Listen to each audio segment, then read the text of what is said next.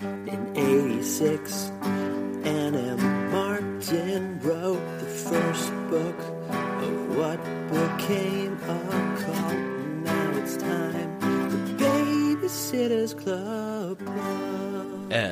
Let's introduce the show. Let's introduce the show. Hi, and welcome to the Babysitter's Club. Good.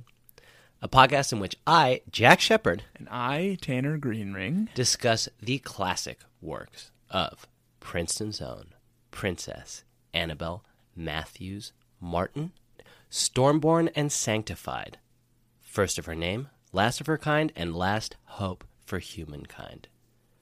Also known as Anna Martin. Yep. We got everything in there, right? Yeah, I think you got it all. I mean, everyone's kind of just condensed it down to St. Anna Martin. Yeah. On Twitter. St. Anne. St. Anne. Yeah. We discuss her works, and this week we read an electrifying book full of tension, full of excitement. Mm-hmm. It's so exciting that you're just rereading it? Is that what's happening? Is that why you're not engaging with me here? I saw something in your room that triggered a memory for me, and it made me start thinking. Mm-hmm. And now I'm looking to see if this little brief thought that I had was justified by the text. You want me to fill some time right here while you're doing that? We read a book called Stacey's Emergency. It's sort of justified by the text. Okay. On your shelf behind you Uh-huh. is a pair of red sunglasses. Yeah, that's in the text. Yeah. It actually appears twice, weirdly. Yeah. Do you think there's some significance there? Well, I can tell you that Kant has a metaphor about rose-tinted sunglasses as a way of viewing the world. And essentially, rose-tinted sunglasses for Kant are a metaphor for causality and time and other constructs through which we have to see the world and which prevent us from understanding and seeing the thing in itself. So, yes, there is a long historical, philosophical, and literary significance to red sunglasses. Why? Because Lane brings Stacey a toy tarantula Yeah. that's wearing a pair of red sunglasses. Yeah. And later, Dawn is babysitting Charlotte, and they're playing doctor, and there's a pair of lensless red sunglasses. Wait, really? In the doctor's kit that Dawn wears. I missed that second reference. Do you want me to read it? Yeah. Read them both. Okay. This requires some context that we obviously are... We're down this rabbit hole. Let's get it out. Okay. Read the two sunglass references, and then we'll find a way to circle back. Lane reached into the small bag again. Next is this. She handed me a small box. I lifted the lid. Inside the box lay a huge brown plastic spider wearing a pair of red glasses. Lane wound him up and let him wiggle across the bed table. Gross, I exclaimed, but I couldn't help laughing. Can you believe it? Lane said. I got the red glasses somewhere else. They just happened to fit the spider. So that's the first one. Mm-hmm. Spoiler. Stacey gets sick. Stacey gets sick and goes to the hospital. Oh, man, we're giving it all away before we do our descriptions, and it's really get my hackles up. Dawn located the black plastic bag and set it on Char's bed. I better give you a checkup, she said. I should find out what's wrong with you before I interrupt your parents at their meeting. Dawn held the plastic stethoscope to Char's chest. She stuck a fake thermometer under her tongue. She used every instrument that was in the kit. She even wore the pair of red, glassless glasses. Oh, my God. You're perfectly healthy, she announced several minutes later. That is astonishing, and there's no way that Anne did that accidentally. Did you notice that before, that there are two instances of these red glasses? And they're mirrors of each other, right? Charlotte is mirroring Stacey throughout this book. Stacey goes to the hospital, and Charlotte Johansson suddenly, essentially Googles WebMD and gets every disease that she can think of. Her mom's a doctor. Her mom's a doctor. Dr. Johansson. Yeah, Charlotte's mom is a doctor, and Charlotte suddenly comes down with every disease in the book. Right. And that parallel is emphasized by the weird appearance of this very specific prop, the red sunglasses. This Kant reference. This obvious Kant reference. That's what jumped out for me. Yeah. Well, then okay. You know what? That's been a hell of an episode. Yeah. I think we really unpacked this text. Should we, you want to just call it a night? I think so. Yeah, we got it all done in like 5 minutes. Yeah. That's great. I'll get Yeah. home. I'll get some gaming in. Good. You know what actually we should do? Let's describe this novel for the Baby Nation who may not have read it or may not have read it recently. And let's give them a little bonus treat and describe it twice this week. I don't think that's necessary. Why would it be? That seems redundant. However, that is exactly what we're going to do. I'm going to give a top-level view of what happened in this novel, and then we're going to hone in on some details. I'm going to put 60 seconds on a clock and have you describe the rest of what happens. Good. You ready for that? Yes. Why don't I have a crack at it first? Have you got nothing else to say? Why do you own so many running shoes? I'll tell you why. 1, 2, 3, 4 pair. Because if you run a lot, you wear out your running shoes. Yeah, you don't run that much. I do, traditionally. Lately, I've been injured. Yeah. You didn't really want to talk about me running at all, did you? I just think it's weird you have so many running shoes. You just wanted to get me off track because I was about to describe the book. Is there anything else you want to get out before I get started, my friend? I'm just glancing around the room. I don't really see anything. I feel like as somebody who has immersed themselves as much as you have into these texts, into the Sitter Cycle, into the novels by Anne Matthews Martin, you would be excited to hear a fellow traveler, a fellow Martin scholar. I'm kind of like a jaded... Yeah? I'm not over it, but it's like I've seen scrappy young greenhorns like you. Mm-hmm. You guys come through every day. Like, you're so excited to really dive into these books, but I'm just sitting here like, you just wait. It'll all come back in the end. We'll all be burned in the end. We'll all burn. It all ends in fire. It all ends in fire. Well, good. But You're just for now... notch in my bedpost. That's okay, good. Sorry to hear that. The bed is... Anne M. Martin's text. Okay. Yeah. And instead of sex, we're reading and discussing the books. Okay, good. Well, with that image fresh in your mind, Baby Nation, I'm now going to describe the book for you. I'm going to begin now. When their only daughter, Anastasia, is rushed to the hospital, Maureen and Edward McGill must try to put aside the anger and the hurt surrounding their acrimonious divorce and play nice for the sake of their family. This honest and refreshing look at the aftermath of a broken marriage reveals the humor, the heartbreak, and the humanity that drives people to fall in and out of love, whether it's good for them or not. And it's certain to resonate with anyone who has ever uttered the phrase, in sickness and in health.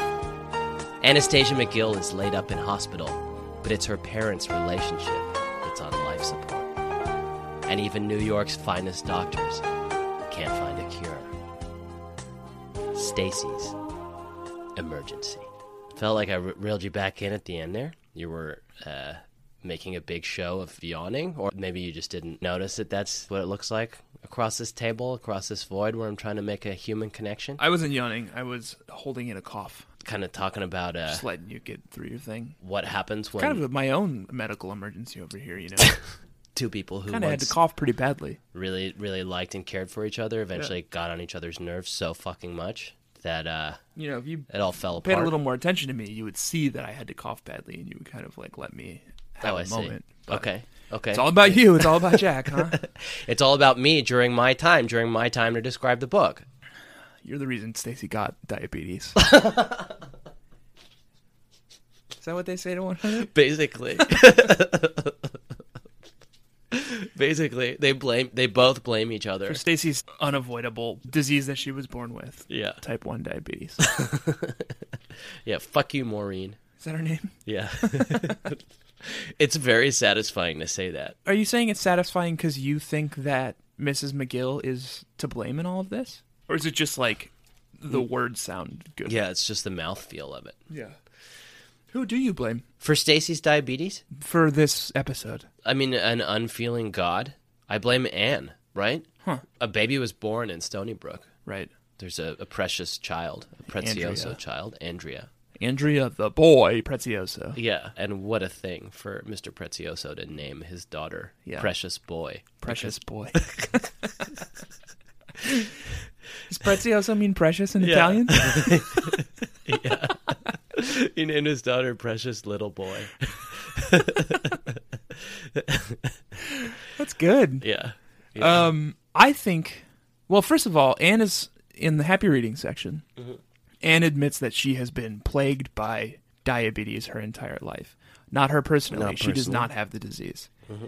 But she had several friends growing up who suffered from the disease. Yeah. And then, at some point in her life, Mouse, her cat, was diagnosed with feline diabetes. Mm-hmm. And she really struggled with that for the rest of Mouse's life. Yeah. So, I think Anne probably has a deep hatred for this disease.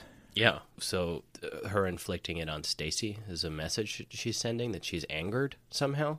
Stacey has angered her. Maybe we blame Stacey here. Yeah, I think we blame Stacey, which is like pretty easy for me to do. Yeah. It's not a leap. Well, and this is the thing. Stacey's always trying to escape to New York. And it makes sense in the context of this. Anne has created this perfect little bubble where these girls live the same year over and over in Stony Brook, away from the vicissitudes of a cruel world. Mm-hmm. But when Stacey's the only one who kind of rubs up against that and tries to get out. Right.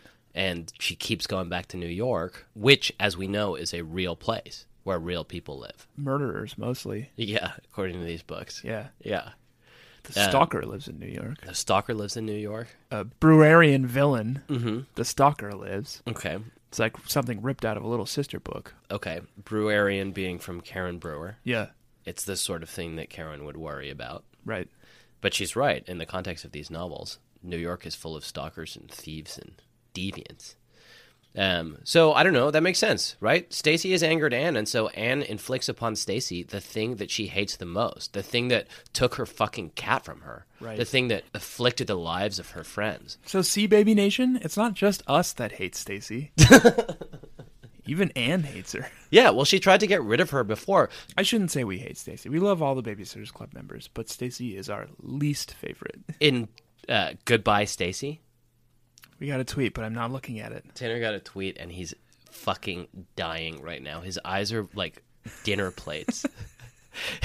I can only assume that what I was saying was actually genuinely interesting to you because I've never seen you show this restraint literally ever in our 8 years of friendship. It looked like a good tweet. It looked robust. It looked like someone really had something to say to us. Won't it be something that you can enjoy after the record?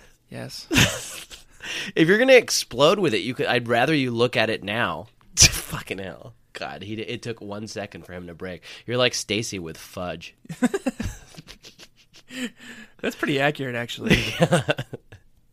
It's from our friend, Baby B, Allie Haggerty. Okay. I work with monkeys and can confirm that they smell like poop.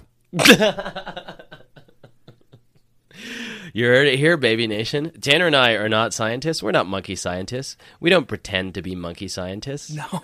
But we have a deep and wide-ranging knowledge of the natural world. Yeah.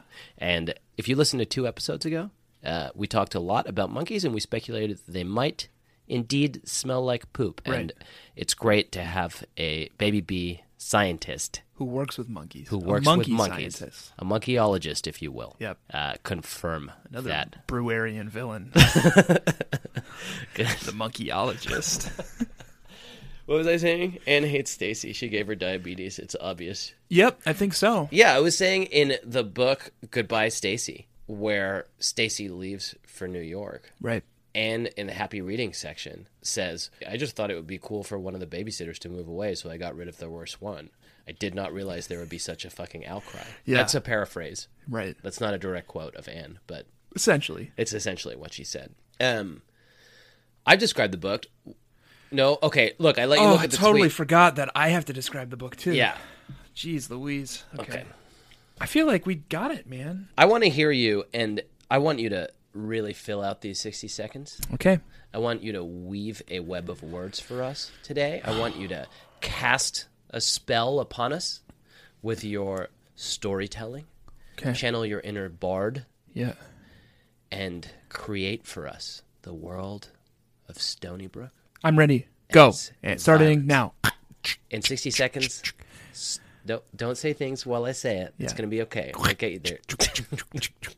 60 seconds starting now. Okay. So, Stacey is living in Stony Brook, Connecticut. Mm-hmm. She's a member of the Babysitters Club. She is having trouble with her parents, who are using her as a go-between because they cannot speak to one another. They're often inquiring about one another's dating lives, and they seem to always be upset with one another. Stacey is feeling very ill and has been for the last 5 books. She starts sneaking away treats, chocolates, ho-hos, fudge. She goes to visit her dad in New York and gets very ill on the train ride down. She goes into, she has an episode and goes to the hospital, and they're like, oh, your blood sugar's through the roof. You've been sticking to your diet, right? And she's like, yeah, of course. Her mom comes down. Her dad and mom fight a lot. Charlotte Johansson sympathizes with her and is turning into a hypochondriac and gets all sorts of diseases. Stacey recovers, and Charlotte Johansson is fine. Time! Yes.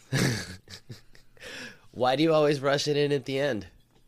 To build tension. You know? I know how to create good, engaging radio. And the way to do that and is Baby Nation's on the edge of their seat. Start speaking faster later? Yeah. That's how that's done. Can you imagine how boring it'd be if I spoke really fast at the beginning and then just like slow down? Think, Jack. Think like a radio producer for once in your life. You're right. You're not wrong. You've done it again. You've wowed us with your intellect, your grasp of the text, your facility for analysis, and your way with words. Thank you.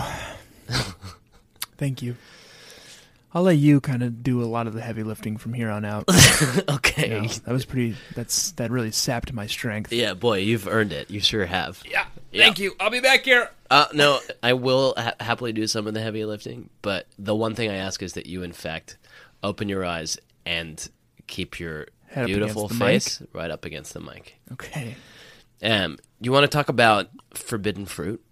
Do I want to talk about forbidden fruit? Yeah. Yes. Okay. The way that... Okay. I don't have anything else. We're getting to a stage now where you interrupt me without actually having a thing that you conceivably want to interrupt me with. That was just an old improv. It was an improv trick. Oh, I see. You were trying to yes and. I was yes-anding. Yeah. Oh, okay. Yeah. So that wasn't an interruption That's at all. how you keep a conversation going. Okay. Well, that's great. Yeah. That's great. A little tip. Thank you, Jack Shepard. Uh-huh. That's another way to keep a conversation going. Say the other person's name. Okay, you've read what? How to Win Friends and Influence People? Dale Carnegie, yeah. Yeah. Everyone's favorite word is their own name. Does Dale Carnegie say in How to Win Friends and Influence People that a particularly good technique is to do the things while they're in the midst of talking? Yeah. Is that a thing that he says, or did you just pick that up yourself? That's something you added to the... Very insightful, Jack. Uh-huh. I'm not sure, and I believe Mm-hmm. that Mr. Carnegie has passed away. Okay. So I don't think he could really give us that answer. Keep eye contact here. Okay. Okay. Yeah. Yeah. Maintain eye contact, Jack. Yep. Mm-hmm. Good. Yeah. Okay. Great. What were you saying? I literally have no idea anymore. Oh, yeah, we were talking about forbidden fruits. Forbidden fruits. Yeah. And you said, yes, you want to talk about it. And I'd love to talk about it. Okay. Oh, great. Okay, so you'd like to talk about it, and you'd love to talk about it. Yep. Okay. That's fantastic. Did you notice that Stacey in this novel describes candy on 3 separate occasions in the same manner that one might describe a forbidden fruit? Okay. How might one describe a forbidden fruit? Since no one was watching, I stuck my hand in the dresser drawer where I'd seen Claudia rehide the ring dings. I pulled out a package and snuck it into my purse. And that's from Genesis? It could be.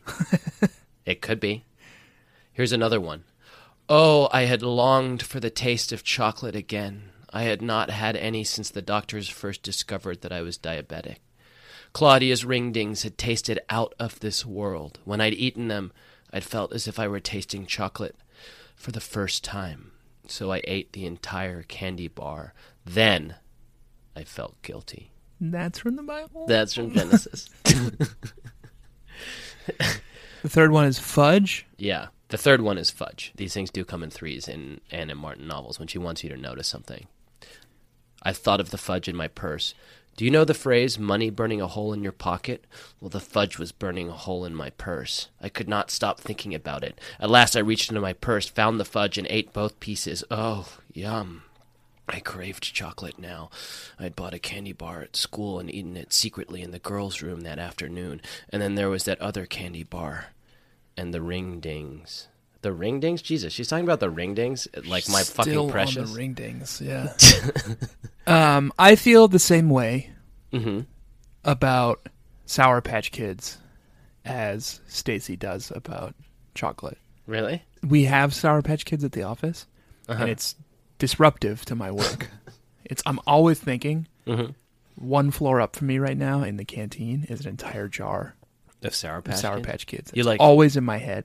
Yeah. And if I go up and I eat one, floodgates are open. It's the pleasure pain thing for you? Yep. Yeah. That's what it's it is. It's like Hellraiser. Opening up that jar of Sour Patch Kids is like solving the lament configuration for me.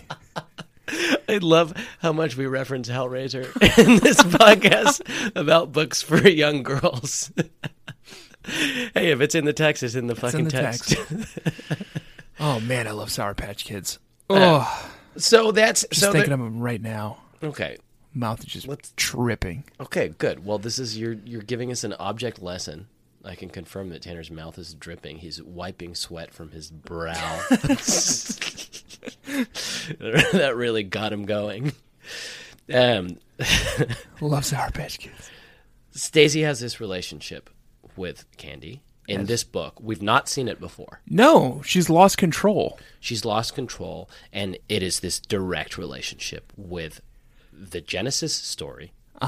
Just to draw a bright line for you. From the Bible. From the fucking Bible of reaching for the forbidden fruit. Right. Yeah. And she does. She grabs it. She grabs it, and then what does she feel? Guilt. And then diabetic shock. And then she goes to the hospital, and you know what room in the hospital she goes to, Tanner? Oh, is it the room? Is it whatever, 23?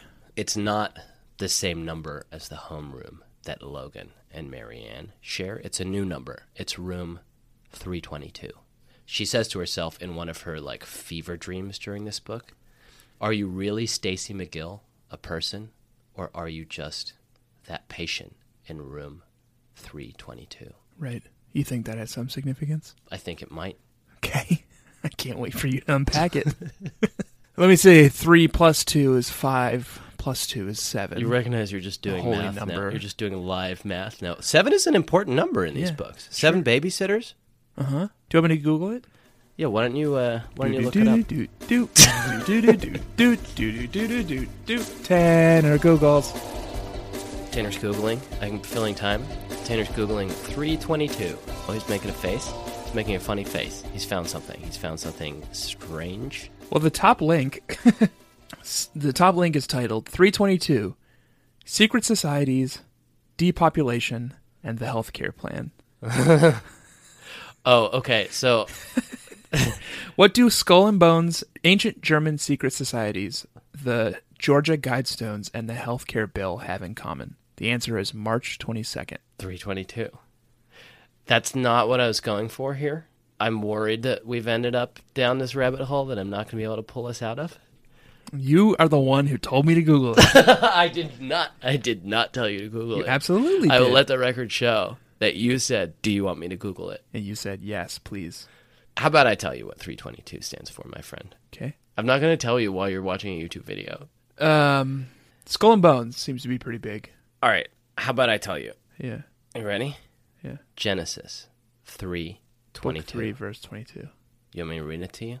Yes, please, but then I've got some other good 322 stuff related to the skull and crossbones. And the Lord God said, "Behold, the man is become as one of us to know good and evil. And now, lest he put forth his hand and take also of the tree of life and eat and live forever." You know when God says that? When he casts. Right after Adam and Eve eat the forbidden fruit. Right. And are cast out. Of paradise. So they don't also eat from the tree of life and live forever. A recurring theme in these books. Woof. And God and had to cast Stacey out of Stony Brook. Right. Because she was too close. She was too close to the fucking truth. She was too close to unlocking the knowledge of good and evil. That's what the forbidden fruit is. The tree of the knowledge of good and evil. How is Stacey capable of doing this and not any of the other? Because she's the one who goes outside. She's the one who leaves Stony Brook. She can see from the outside. She's getting closer and closer. She's never been Anne's favorite. That's true. That's why Anne wasn't keeping an eye on her. Exactly. And if Anne was like, I don't care about her. She let her get into trouble. If you've read Paradise Lost... Then she got into the wrong kind of trouble. Paradise Lost, this was not an intention of Milton, but Eve comes across as a hero of that poem.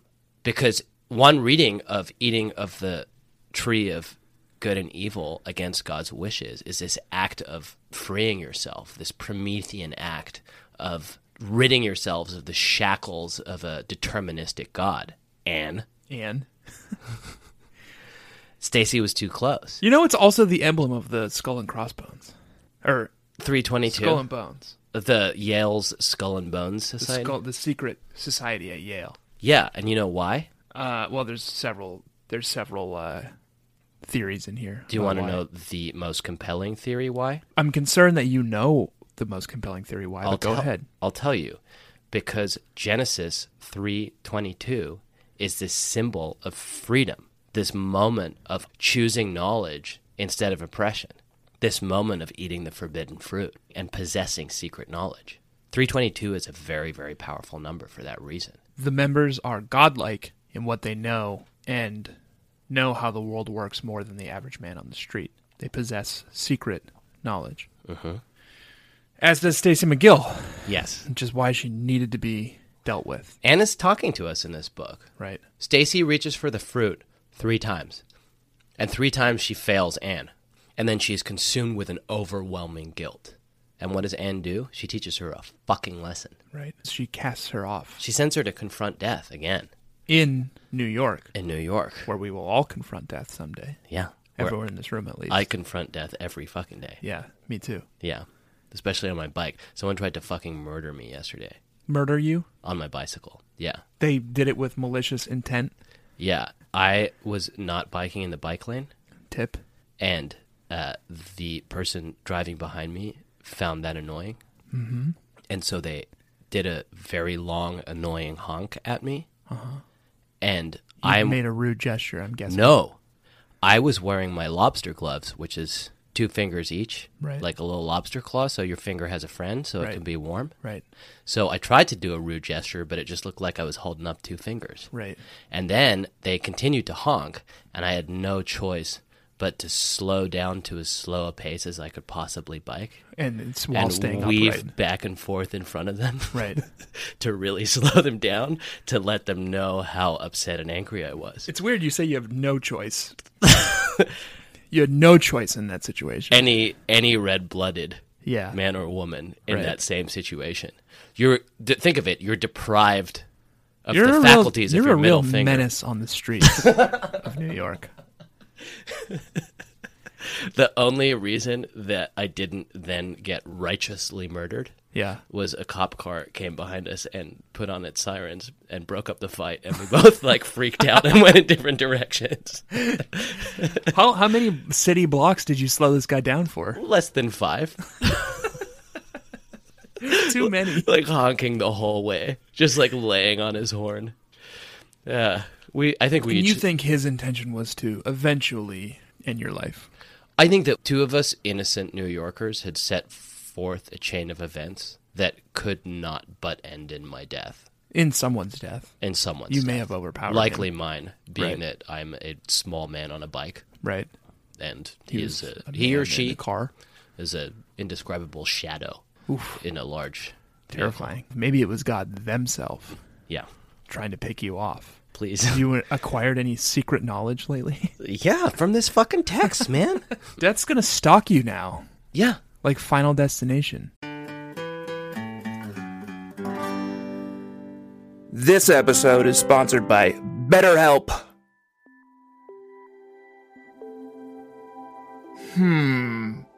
What would I do with an extra hour in my day? Very interesting question, BetterHelp. Hello, everyone. This is Evil Tanner. I'm like regular Tanner, except evil. Our sponsor, BetterHelp, has put a little prompt here in the copy for us. What would you do with an extra hour in your day?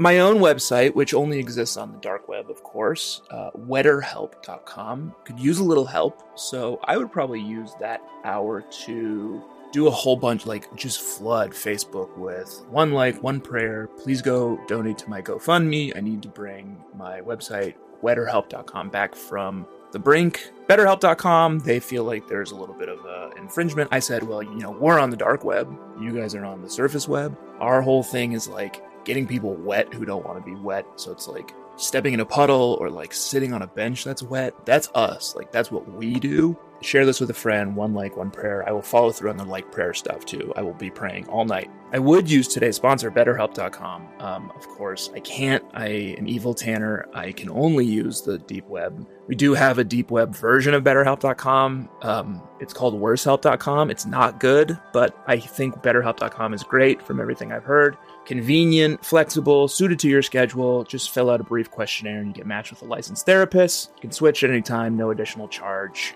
Go check it out. Learn to make time for what makes you happy with BetterHelp. Visit BetterHelp.com/bedfellows to get 10% off your first month. That's BetterHelp, HELP.com/bedfellows. See you there. Well, not me, but have fun.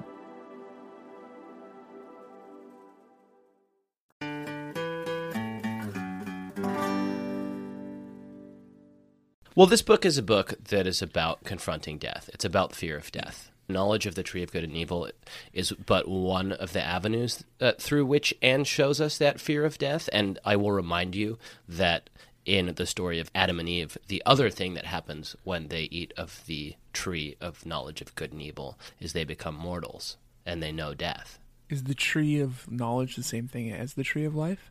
No, they're two different fucking trees. God says once you know good and evil, you can't eat from the tree of immortality. Right. That's the deal. Choose human life with all its messiness and knowledge and its mortality, or choose immortality and Eden and paradise and endless life without freedom. That's your fucking choice. That's Stacey's choice, and according to Anne, she made the wrong fucking choice. I mean, Anne should talk. We know how Anne feels about these girls. She feels that they should be protected and live forever. Except one of them, apparently. Right. Well, the one who transgresses, the one who tries to get out.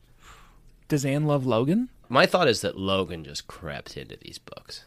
Yeah. Anne didn't choose to write. He's on the fringes. Yeah. Like, she wrote a book. Book 10 was originally called Loves Marianne. Yeah. And then when she looked at it, Scholastic lawyers sent her an email. They're like, Anne, love this new Logan character. And she's just like, what Logan character? What are you talking about? Yeah. Did you read Loves Marianne? And she gets the manuscript back. And she's like, oh, no. What have I done? It's happening. We must halt time. And that's when she does it. Yeah. Oh, man, we're really getting into it today. Oh. You know who else confronts death in this book? No. Charlotte Johansson, several times. Oh, several times. She gets everything. At some point, she's like, I've got arthritis. Right. In her back, which I think is very uncommon. I think I have the gout. Yeah. She has Lyme disease. Lumbago. Her kidneys are failing. Yeah. You name it, Charlotte Johansson's got it. Charlotte gets it. One suspects that it's sympathy pains. But now that you and I have kind of unpacked this, it may also just be that Anne is angry with Charlotte as well. It's like Job, right? Because she's just giving her every fucking disease. Right, to test her. Charlotte, you love Stacey so much, you must choose now. Follow me, Anne, your maker, or follow Stacey. Go to New York where there are stalkers. Right. And people follow you for city blocks honking at you. When you've done nothing wrong. Slowly in front of you while you're just trying to get home to your family. Menacing you. Street toughs. Do you have something you're looking up that you want to talk about, or do you want to talk about Lane's gifts? Sure. She's a real weirdo. So Lane, Baby Bees, is Stacey's best friend. Non-Claudia best friend in New York. True best friend. True best friend. And she gives her the craziest gifts. Mentioned in this book are 4 gifts. And 4, as we know, is a sacred number to Anne M. Martin. Is every number sacred? 7 and 4. Okay. 7 babysitters, 4 waypoints, Right. 4 cardinal directions. Right. As discussed, yes. As discussed. Yes. Okay, good. You came right on board with it, didn't Yeah. you? You had this like flare in your eyes, like you're ready to fight, and then Yeah. you're like, "Yep, no, that's No, that makes something that we sense. both Yeah. completely agreed to." We've had long discussions about that. I'm not going to go against BSC lore. She gives Stacey 4 gifts. The first gift mentioned is a cicada. Lane's taste can sometimes be strange. Once she had given me a keychain that looked like a cicada. Spooky. The second gift that she gives to Stacey, plastic blue flowers. Bright blue, fake Yeah. tulips. She's like, good news, these flowers will never die. Interesting. The next gift that she gives to Stacey is a spider with red glasses, As discussed. as discussed. And the final gift that she gives to Stacey is a mirror that laughs at her. You think this is significant? I'm going to go through it real fucking quick. Each one of these things is a contradiction. Cicadas represent, traditionally in mythology, death and resurrection. They die, they go to ground, and they die, but they come back. Is that true of cicadas? Yeah, they bury themselves in the ground and then come back every however many years. 7 years, 17 years. That's cool. You didn't know that about cicadas? No. Oh, I guess you didn't grow up in Maryland. We have miller moths in Colorado. Okay, well, that's what happens with cicadas. They are a potent symbol of death and resurrection. But these are all things that relate to Stacey, right? That's true, yeah. Death and resurrection is divorce, diabetes, her displacement from New York. Sure. Stacey is constantly dealing with like love, dying, and being born again. She was also literally killed and resurrected in this book. She does, spoiler alert, Baby Nation, end up back in Stony Brook, Yeah, having made a recovery. right. Saint Anne. Yeah, brought her back. Right. Plastic flowers are also a contradiction. It's beauty, but it's also artifice. That is what Stacey deals with when she is obsessed daily with her fashion choices. Right. Is this really giving her life meaning? Her obsession with wearing like stupid shit and never being as cool and fresh and dibbly and distant as Claudia? Right. It's just natural for you now, huh? Yeah. The spider with red glasses is Stacey's fear of fitting in. And finally, the final gift that Lane gives to her is a mirror that laughs at her. I mean, first of all, Anne, I'm not making this up. Yeah. Lane gives Stacey a gift that is a mirror. That laughs at her. Yeah, That it's a laughs at gag her. gift. Yeah. What is Anne saying? The last gift for me is the key. Okay. Lane gives her these 3 gifts that are full of meaning. Let's take it on face value just to get it out of the way. Okay. It's a gag gift. Yeah. You look at it. Yeah. It laughs at you. It's a mirror. Implying you're ugly. Implying that it sees deep into your insecurities and And it laughs at them. it laughs at them. That's It sort laughs- of liberating in a it way, sees- though. I mean, I think a lot of this is about authenticity, right? Okay. This is something that Stacey struggles with, is authenticity. And Obviously. to be authentic, according to a lot of philosophers, particularly Heidegger, I have to go. you have to face up to your fear of I have a death. thing I have to go to. Yeah? Yeah. Are you being authentic right now? Very much so. If you're going to talk about Heidegger. Oh my God, on my calendar. It says here that I need to be anywhere where Jack is not talking about Heidegger. It's a very specific thing to put in your calendar. I have an if this, then that setup. Do you not agree that this is a book that is about death? It is absolutely a book about death. There's a reading of this text where Stacey does indeed pass Yes. and As dies. happened in the last Stacey book. She did not die in that book. Stacey She slipped into a diabetic coma. and the Secret of Stony Brook. Right. She slipped into a diabetic coma in that book. Right. This is the book where the diabetic coma finally catches up with her and she passes. Exactly. Do you have any support for her passing in this book? I have support for this book being a continued dream sequence. Right. First of all, when was the last time someone walked into your hospital room and gave you a mirror that laughs at you? That's not a thing that happens outside of It's dreams. weird that a mirror that laughs at you is the otter gift and not a tarantula that wears red They're sunglasses. all fucking crazy. This Yeah, book, they're all weird. like Stacey books have been recently, has this incredibly surreal quality. Right. Here's some other passages that I'm just going to read to you. Now it was sometime in the early afternoon, and Mom and I were following the yellow brick road back to our house on Elm Street in Stony Brook, Connecticut. My eyes drooped as we drove along. Yes. Yellow brick road, Right. Elm Street, Yep. My eyes drooped. Yep. Stacey is not awake, and she is not in a good place. She's having a Wizard of Oz nightmare on Elm Street. And then her eyes droop. I think her eyes drooping in that moment is the moment her life is extinguished in these books. Yes. So while she's in the hospital, before she passes, but while she's still in her diabetic coma, if you buy into this theory, and why would you not, her parents are there, and they're fighting because they do not get along, and she tells them both to shut up. Yeah. And get out. And get out. Yeah. And they both parents start bursting into tears. Mm-hmm. Spoiler alert, that's my tearful moment. Great. And several days later, after she goes home, after she follows the yellow brick road, ends up back in Stony Brook on Elm Street, closes her eyes one last time, she's in this ideal moment where she's laying in bed and her mom comes in and she's like, Mom, I want to apologize. The way I acted, even though I was sick and grumpy, was uncalled for.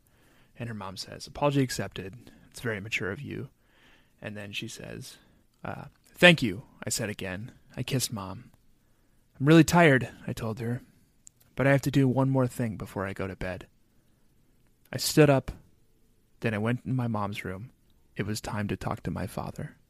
Oh, God. And that's the last line of the book. She's confronting her father. Her father. The father. Wow. Stacey's emergency, ladies and gentlemen. She's emerging. You know what emergency means in Latin? It literally means moving out. Uh-huh. She's moving out. She's leaving. She's gone. The emergency has happened. Right. Right at the end of this book, she goes and has the one last conversation with the big man. Yeah. Here's the last thing she says to Claudia. I changed into my nightgown and crawled into bed. Claudia and I gabbed until I started to fall asleep. I'll call you later, said Claude as she left. Okay, thanks. I drifted off to sleep, thinking, there's no place like home. There's no place like home. She went home. Yeah. She went home. She went home to talk to her father. To talk to her father. Well, thanks, Anne. That's a weird one. Yeah, thanks, Anne. She's killing them off one by one. Didn't she kill off Mary Ann in the last book? Mary Ann may have died. It's not clear. There was a tenuous theory that Logan may have frozen her to death. I feel like it was a pretty strong theory. It's pretty well validated by the books. Yeah, wasn't that the same guy who came up with bread theory, which I think is deprecated at this point? Bread theory is doing very well. Well, I'll tell you something. I am going to really enjoy seeing what Anne does, having a character in these books who she is on the other side, killed off, and is on the other side. Yeah. I've grown attached to old Stacey. Not me. I'm okay. No, I just didn't want to speak ill of the dead. Yeah. Oh, sure. Listen, Tanner. No. Yeah, let's jump the gun here. Okay. Did you have a...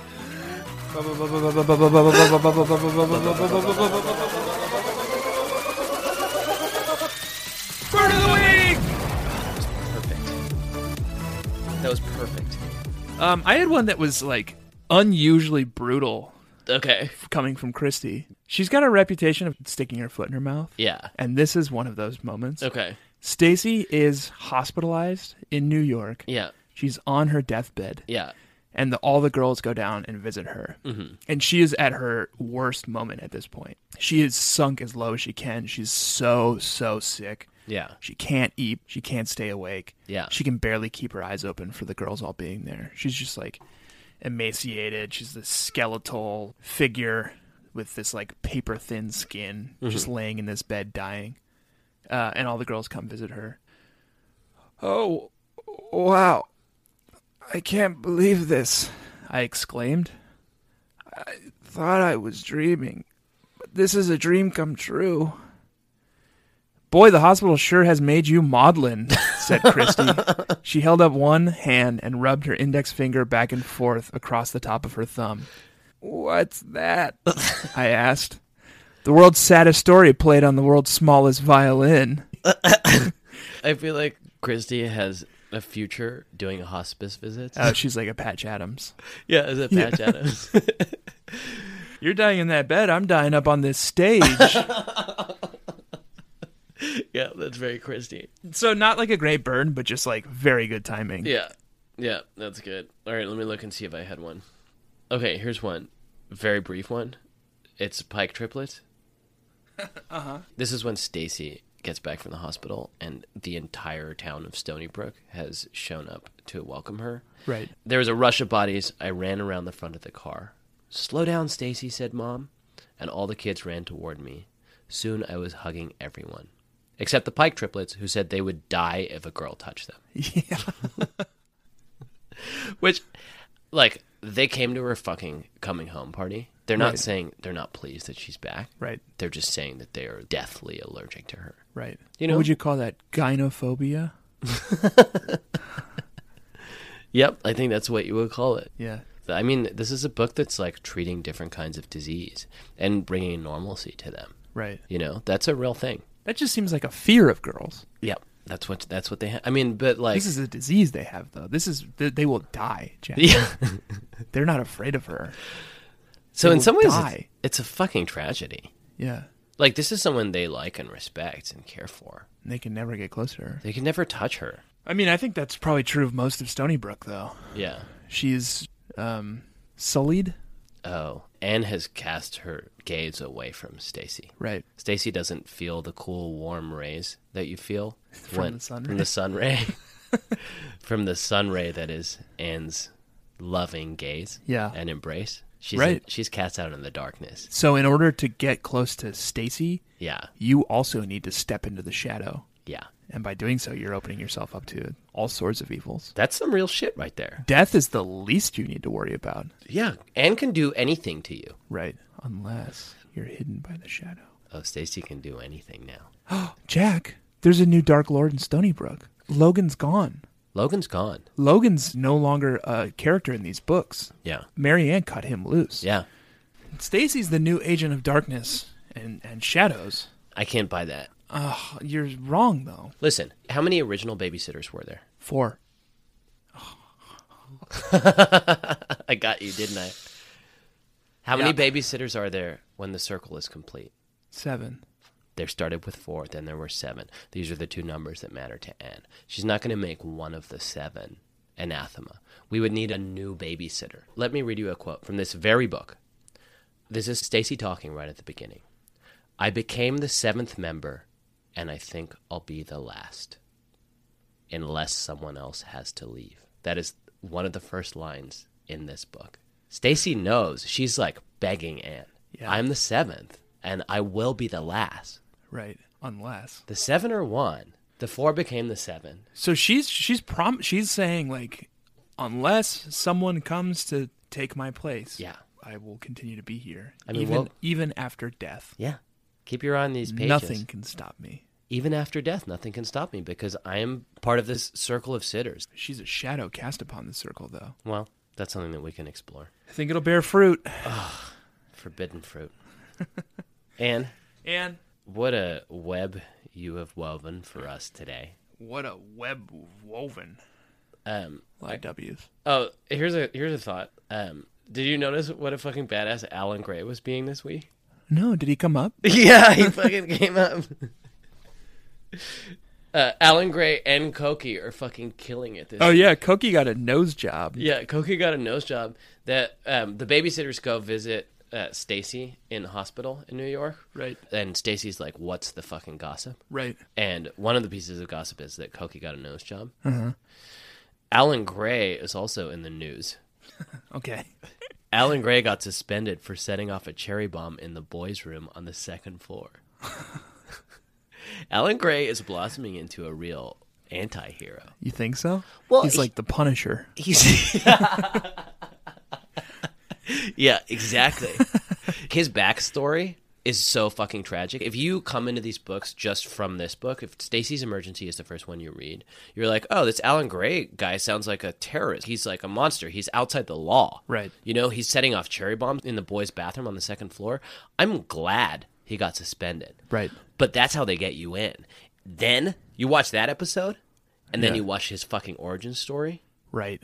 He gets fucking rejected at the Halloween Hop Yeah. by Christy. His daughter and wife were brutally killed on the streets of the meatpacking district. Yeah, unstated. And in he these turned texts, to but- turned to vigilante justice Yeah. to soothe his soul.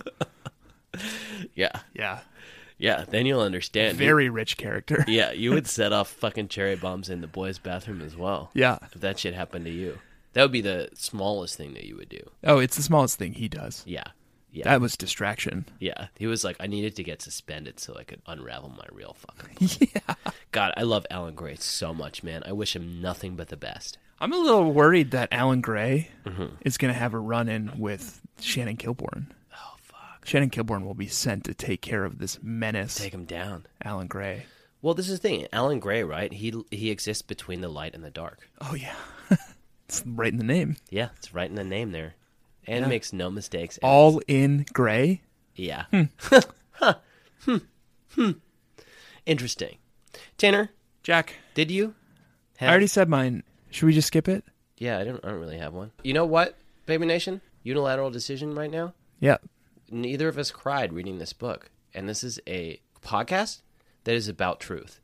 And this is a book that is about authenticity. Right. And if Tanner had bothered to listen to me during the Heidegger section, fear of death, which is connected.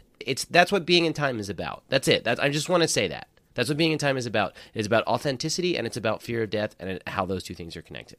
But here's the thing. We've confronted our fear of death. We've confronted the potential death of Stacey. And Probable.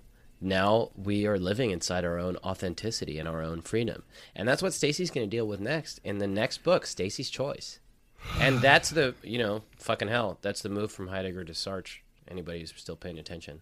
Stacey's ex-best friend. It's the next book. Yeah. Then Stacey's Choice. Okay. Well, who fucking knows? You got anything else you want to talk about, Tanner, this week? I don't think so. Listen, if we have nothing else to talk about, I thought we might wrap things up and get the fuck out of here. Man, I would love that. Okay. Someone's got to go home and pack tonight Babies and gentlemen, for Costa Rica. no one cares. Tanner's going to Costa Rica. Are we recording while you're in Costa Rica? Playa de Monos. That means monkey beach. Going to a beach full of monkeys. You're going to look like a monkey and you're going to smell Oh, like I one, can. too. I will be a monkey scientist next week. Oh, yeah. I can confirm whether or not monkeys smell like Oh, that's poop. actually great. That's something we can look forward to. Yeah, Come back. we're not recording. Well, come back and tell the Baby Nation what monkeys look and smell like. I would love to. We're gonna really delve deep into this. Yeah. We've got experts on the line. 2 experts. Yeah, It will be me and actual monkey scientist, yeah. Baby B. Allie. Mm-hmm. So this is Great. a lot of monkey experts for one Yeah. little podcast, you know? Yeah. 200% more monkey experts Yeah. than most podcasts. Yep. God, that's just one of our many claims to fame.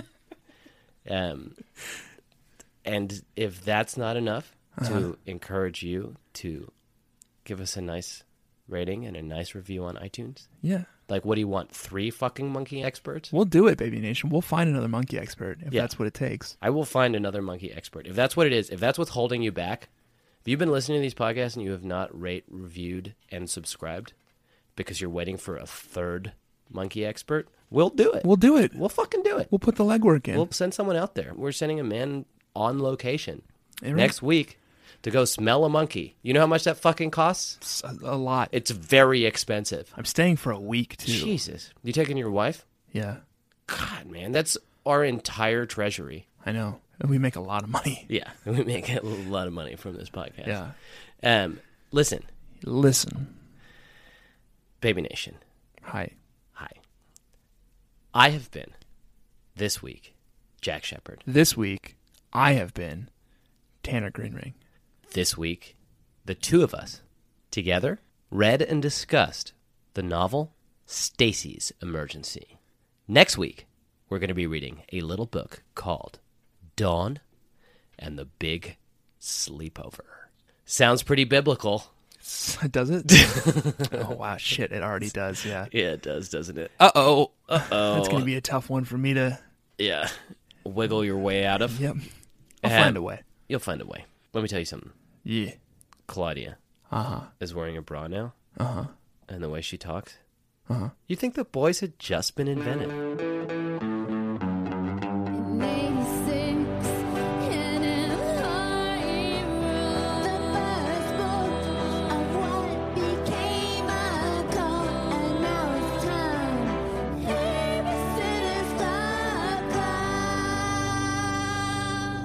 Do you want to hear my Sartre joke? No, I already heard your Sartre One time joke. I was at a... No, I heard your Sartre joke earlier. One time I was at a cocktail party, and were talking about Sartre this walked before. in, and I was sitting there talking to Heidegger, and I nodded at Sartre, and Heidegger was like, "What?" I said, "Hey, crack a window. Someone just sarted."